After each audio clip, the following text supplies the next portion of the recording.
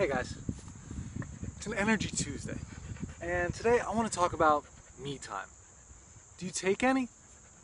You ever just kick back when you're at the park, going on a walk, and relax, soak it up? It's a beautiful day today. Just gonna hang out here and be for me.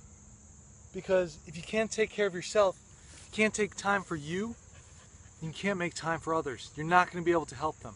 If you do, you won't be able to help them for long. You'll just start to burn out, run out. You got to make sure. Make that me time. Maybe it's 5 minutes, maybe it's 55 minutes, whatever it is.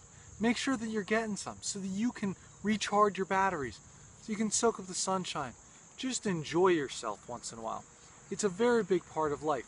And oftentimes we just give too much of ourselves away and we don't have that reserve left over for when we really need it and for when our loved ones really need it. So take some time for yourself today and every day. Very important. If you want more quick tips like this, head over to my website, sign up for the newsletter. While you're there, take the free brain health quiz. See how healthy your brain is too.